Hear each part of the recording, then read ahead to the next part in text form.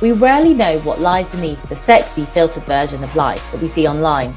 So we're lifting the lid and having the conversations about money that no one else is having. So settle in, grab yourself a coffee, and come join the conversation.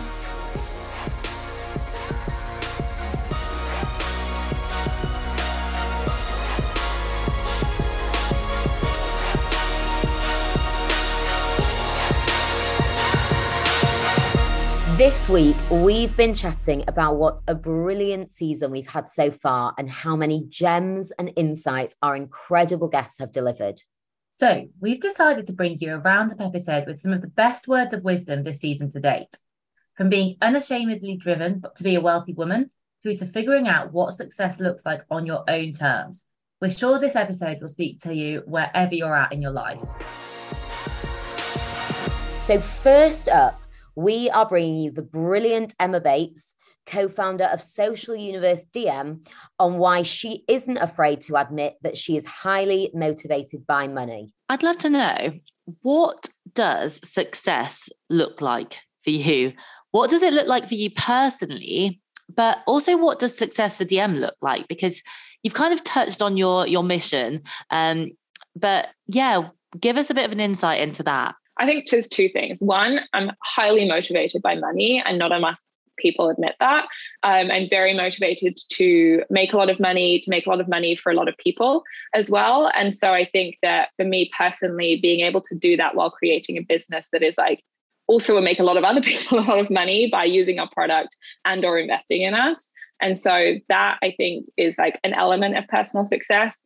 Second, around personal success really would be, just like being happy with what you're creating and just like having an amazing family or support system or friends and community around you. Is like, I'm a very, as I mentioned, like community oriented person. I love people, like I love good people around you and all of that sort of stuff. So personal success as well is very community oriented for me and support system oriented. I think just like overall like happiness, like if you're not doing something that makes you happy and you have the privilege to be able to change that, which I have, then that I think is probably an element of success.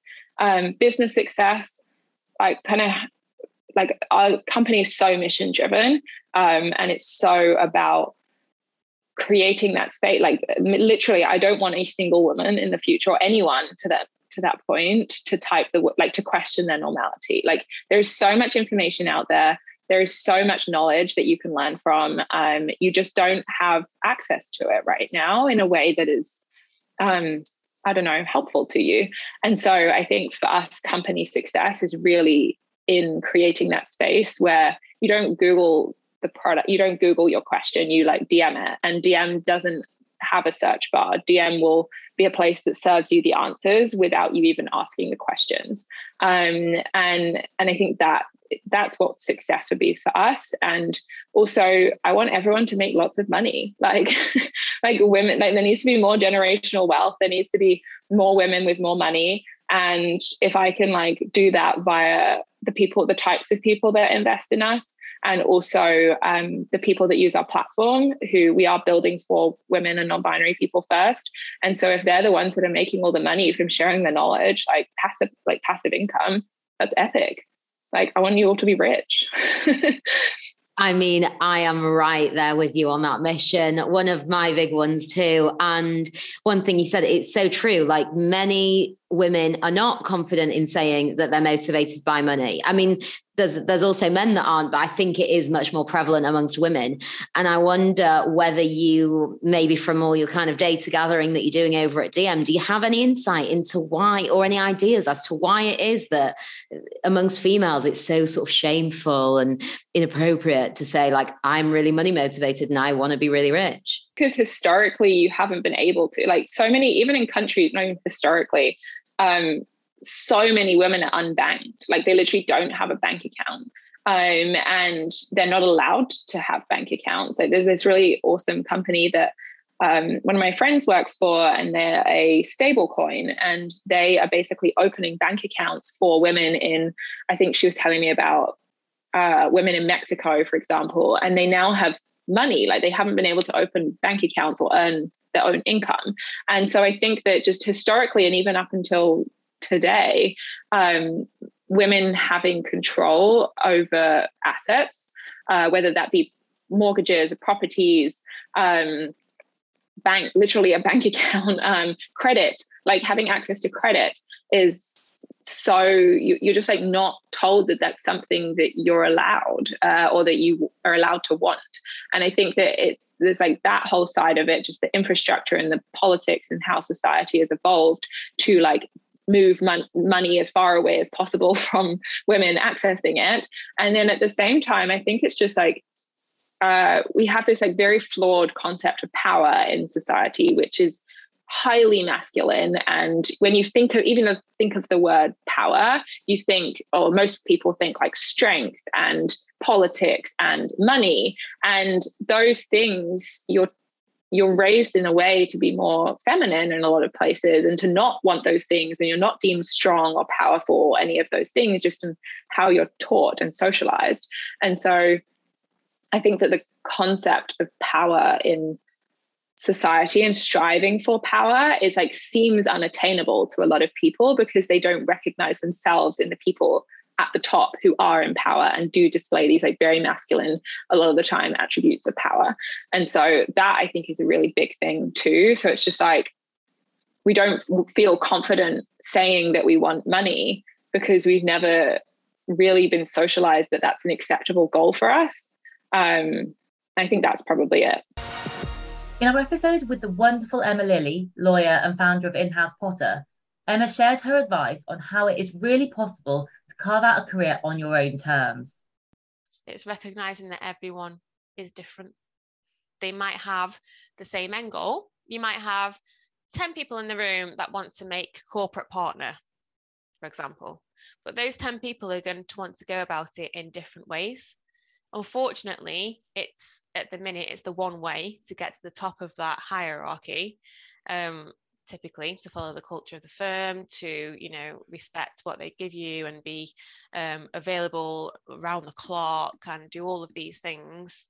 However, there might be someone who would thrive and make a much better partner than the other if they were given flexibility, for example. So if they were given, let's drop your target. Let's not give you an obscene amount of hours to bill a day when you can't even go to the loo without accounting that 6 minutes in your chargeable hours. Let's not give you a target because we know that would put you under more pressure and make you work to a lower standard. And let's see how you do because you've got other competing priorities, whether that's at home or for whatever reason, because you may work differently. That person can equally make partner, maybe even be a better partner, but it's just understanding that people aren't necessarily attracted by the same things all of the time, and even less so now, like you say, that chucking money at a problem isn't going to solve it because people are very aware that I'm basically being paid to burn out here, and it's quite concerning, to be honest. So it's knowing that, so for me, for example, if I was told I had to go into an office 5 days a week and I had to do the commute because of where I live, I would just resent it straight away. And that's just 2 things out of many. I work flexibly. I work 4 days. That was honoured. I have the opportunity to buy more holiday if I want to. I choose my day off. And as a result of that, since those things have been implemented, like the deals that we've signed and the legal things that I've been involved in, like I did a little business case the other month. You can imagine what that was for, given the time of year. And did a little business case and just looking back on things that I'd done, and it was like, I couldn't have done this if I had these controls on me. So I think it's recognizing that everyone is different and we might have the same goals in law, like I say, or different goals, but it's respecting that people like to work in different ways. I personally would take a pay cut to be able to have certain things. For example, it's not like it should be necessary, but it goes to show that money might not be everyone's motivation. For sure. And I think more and more that is the case, that, our generation and Gen Z more and more are valuing kind of their life rather than necessarily just wanting to sacrifice it for a paycheck. And I'm really interested to know, do you, have you found yourself in a fortunate position that you've been in a firm or firms that have really been open and respectful, or have you had to has it been difficult to negotiate that, to negotiate the terms you have done? Because I know, for example, in my industry, I went self-employed because I just hated the culture. And I'm quite bold, but I don't think I was ever brave enough to go and say, look, I want these radically different terms than what this culture historically offers. And I'd love to know how it's been for you. Have you just had to be really bold and brave and go in and think, these are my terms and they can take it or leave it? Or have you been in a fortunate position where you've had good people around you, a good team and good managers that have been open to the change? We've all experienced those bad managers. That's what came to mind. Unfortunately, in law, it tends to be that people are promoted based upon how good of a lawyer they are, not how good of a leader they are. So it tends to be, we don't get the managerial training. I just get told how to be a better lawyer and taught that way. So yes, I have certainly faced people like that. However, it's because I'm not wedded to this profession, again, to the point of sacrificing what I will and won't do, I've just had to draw a hard line. I've been lucky in terms of, how would I say it's luck? Well, you create your own opportunities, right? But things have fallen to me that I would have been interested in going for.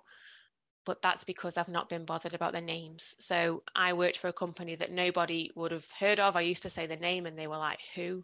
And it makes you feel a bit like, oh, I could have worked for a company that would have made people go, oh yeah, that's amazing, let's work there. However, this company, I paralegaled with them. They offered me an in-house training contract. I was the first person that they trained. They paid for my LPC and masters, and I did that part-time weekend. And I came in, they give me leave for my exams. All of these things, of course, I had to say, I need this, can you sponsor me? And well, I'll support you and I'll stay loyal. And it's give and take. It's like a conversation. It's not like, we'll train you, you'll do this, you'll do that. It's, where it was like, where would you like to focus your efforts? What uni would you prefer to go to? And it's more of a conversation. So I do feel like I'm lucky in coming across those people, but you attract them, right? Because I knew I wasn't I knew what I didn't want. So it makes it a lot easier when you've got that line. There have been times where, so there's a job that I had and it was like frowned upon to ask to work from home. I was like, I just want 1 day a week. Just give me 1 day a week. It would give me an extra 3 hours back, 3.5 hours back from the commute. I just want to be able to go to the gym in the morning without rushing or not sit in traffic, whatever. And it was like, no, you have to get approvals and all of this stuff. And it was just breaking down. And then COVID hit, and then all of a sudden I was working from home all the time, and they realized, hang on a minute, this is okay. So I wasn't ever shy from asking about things, but I've not always been given them. But I'm always checking back too, and this is a great bit of advice for anyone that's listening, or I don't know if you've done this, Victoria or Ali. I have a mind map of like Emma's career, and off every stem, there's things like money, there's things like benefits, team, but then there's also things that mean a lot to me. For example, being able to make my nieces' birthdays, because I've got 4 nieces, they're young, and I don't want to worry about not being able to log off early before they go to sleep and not see them on the birthday. It's just a simple thing, but it means a lot to me. So I've got that on there, being able to just do that without feeling guilty about work. And then I revisit it all the time. And every time I've had to make a career decision, I've gone back to it, and it helps you to refresh like what you want out of a role. So yeah, there have been times where I haven't been able to necessarily get that, but I'm not afraid to move on or say, this isn't working for me, and I'll find somewhere that is. If it's not, I think you've got to be there's no other option, is there really? And it's hard when people don't see it that way. It's the belief that an employer can be like that, and they aren't this big scary thing that you've got to, bow to and curtsy every morning like I am here for work. It's a realization, and the more employers that you get to know, the more you realize that they're human too, and they would benefit from it. And you can have a really nice team in a really professional environment, and you can do a great job whilst also not compromising on your boundaries. You really can. It's just, I think you're so right, Ali, it's that belief that it's there, especially from a younger age, but it is for sure. Take it from us. Earlier on this season, we were joined by author and founder of My Frugal Year, Claire Seal. And in this clip, Claire opens up about how to move away from judging the decisions that others make and focus on your own path. How do we break away from that? How do we stop judging ourselves and others and just concentrate on what's important for our own financial well-being? Yeah, so I think judgment and comparison go hand in hand, and there's quite a lot of talk about comparison culture, especially since the dawn of sort of Instagram and then now TikTok, of we find like myriad ways to compare ourselves to other people, whether that's favorably or unfavorably. And I think that's kind of the thing. We talk quite a lot about how comparison can make us feel inferior, but I don't think we are very good at talking about how sometimes comparison can feed like a superiority complex as well. So sort of look at like actively looking for where you are better than someone at something. I was using air quotes there, but I've realize that no one can see that, but I think it's a lot of it's sort of to do with like self-worth. I think quite often we judge other people if we're struggling a little bit with our own self-worth. I talk quite a lot about separating like your self-worth from your net worth, so specifically to money.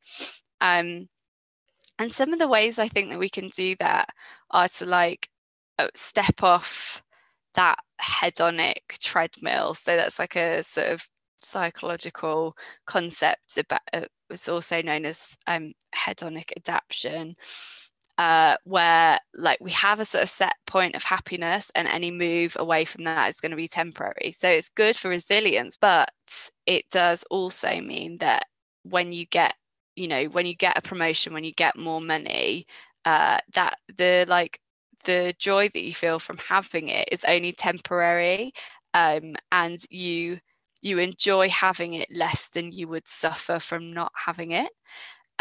So I think lots of us are on that treadmill, without even realizing it. So it's like you always need like a better job, more money, a better car, a bigger house, better holidays, all of that stuff, when actually what most of us need to work on is being content in the process and in the journey. So some of the things that happen with that that help with that are like finding a state of flow. So finding something that you really like, from like yoga to knitting to gardening, whatever it is that you like to do, and just make sure that you have some time, regular time, where you give yourself a break from your own thoughts and you're only thinking about what you're doing.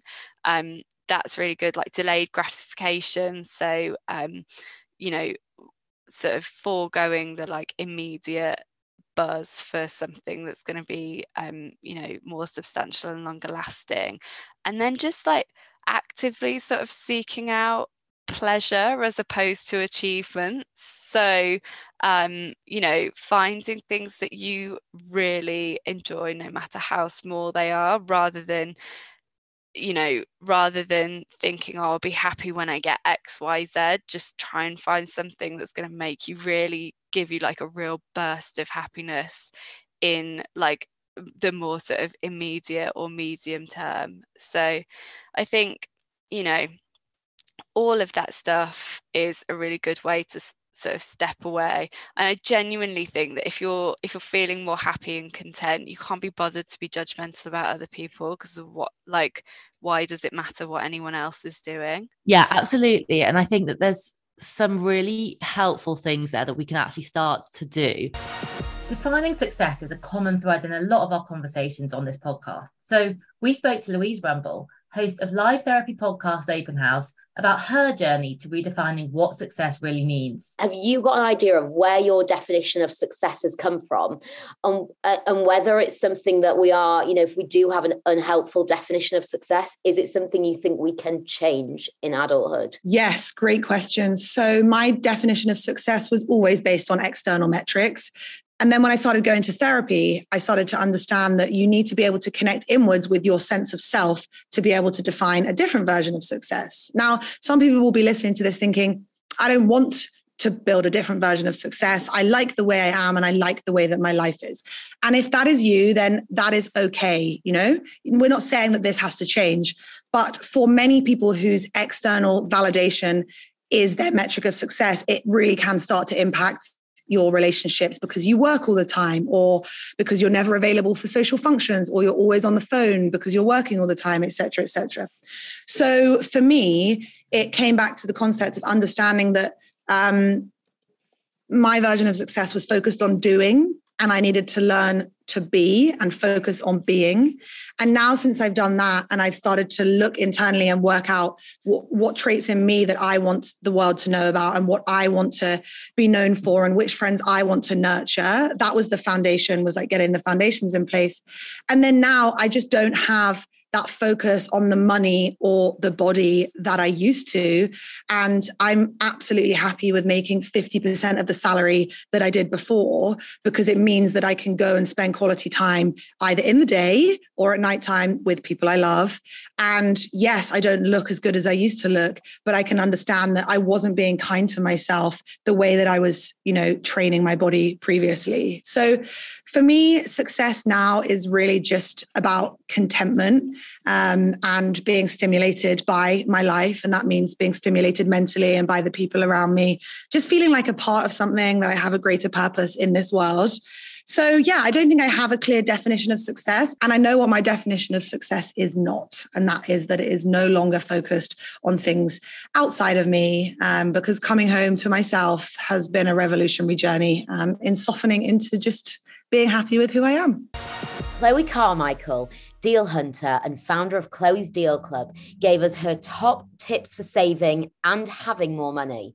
They really are brilliant, so make sure you stick around to listen to this one. What are your kind of top 2 or 3 starting points for absolute beginners? Yeah. First one would be to price match. Price match everything you buy, even if you're in Boots at that time and I don't know, you're buying foundation or shampoo or whatever, just go and Google what it is and it will come up on Google Shopping at the top with different prices from different retailers, so that you can see if it is or isn't a good price. I know obviously you need to weigh it up. Sometimes convenience, it's just easier buying it there than going home and waiting a couple of days for delivery or whatever, but you'll be able to see straight away if it is a decent price. I know you can get caught up in the shop or impulse buying or whatever, but it kind of just sets that benchmark. Whenever I'm buying something, I always Google what it is and I check Google Shopping because it's really convenient. And then I also check websites there's ones called Price Spy, there's one called Price Runner, and you just type in what you're searching for and it will show you all the different retailers that have it, all the different prices. You can see the price history. It's the same for Amazon as well. There's a site called Camel, and that will show you the price history of everything that's on Amazon so that you can see if it is or isn't actually a good deal. The next would be there's browser extensions one for Chrome called Honey, which when you're on the site at the checkout, it will come up with a pop-up and it will apply every single discount code so it can find which discount code is best. So that's an absolute game changer and saves you having to what you used to have to do a few years ago of type in, I don't know if you're buying something from Nike, type in Nike discount codes and go through 10 different websites, copying and pasting the codes, trying to find which one works. This automates it all for you and it's really, really quick and easy. And I would say cashback as well.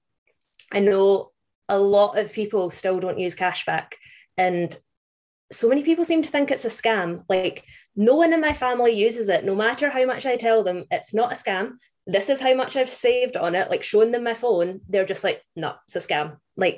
I can't get my head around it. But basically there's loads of different ones you can use, like Top Cashback, there's like Airtime Rewards, Dali, Swappy, there's like loads of different ones you can use.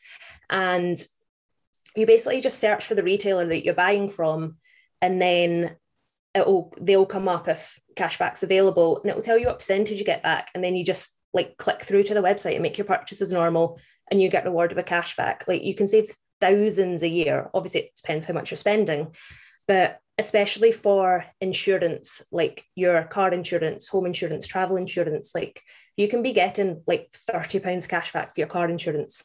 Like that 30 quid could be your week's food shopping. It's a complete no-brainer. And when I was speaking earlier about ways that are automated to save money as well, for example, like cashback apps like Airtime Rewards and Dali, they like connect to your bank card or like via your bank via by open banking. It's all like all fully regulated. I know people are a bit funny, it can be a bit funny about that as well. And it literally just tracks your purchases automatically, whether you're in store, online.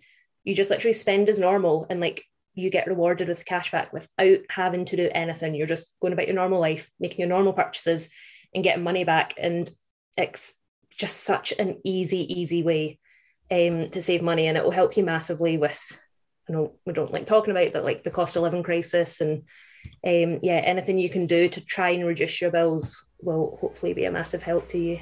And before we head off, just to say a massive thank you to all our loyal listeners.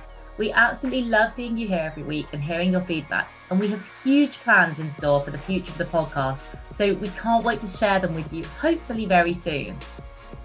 Every rating and review goes such a long way, so please do remember to leave us one, and of course share Money Unfiltered with anyone who you think would enjoy it.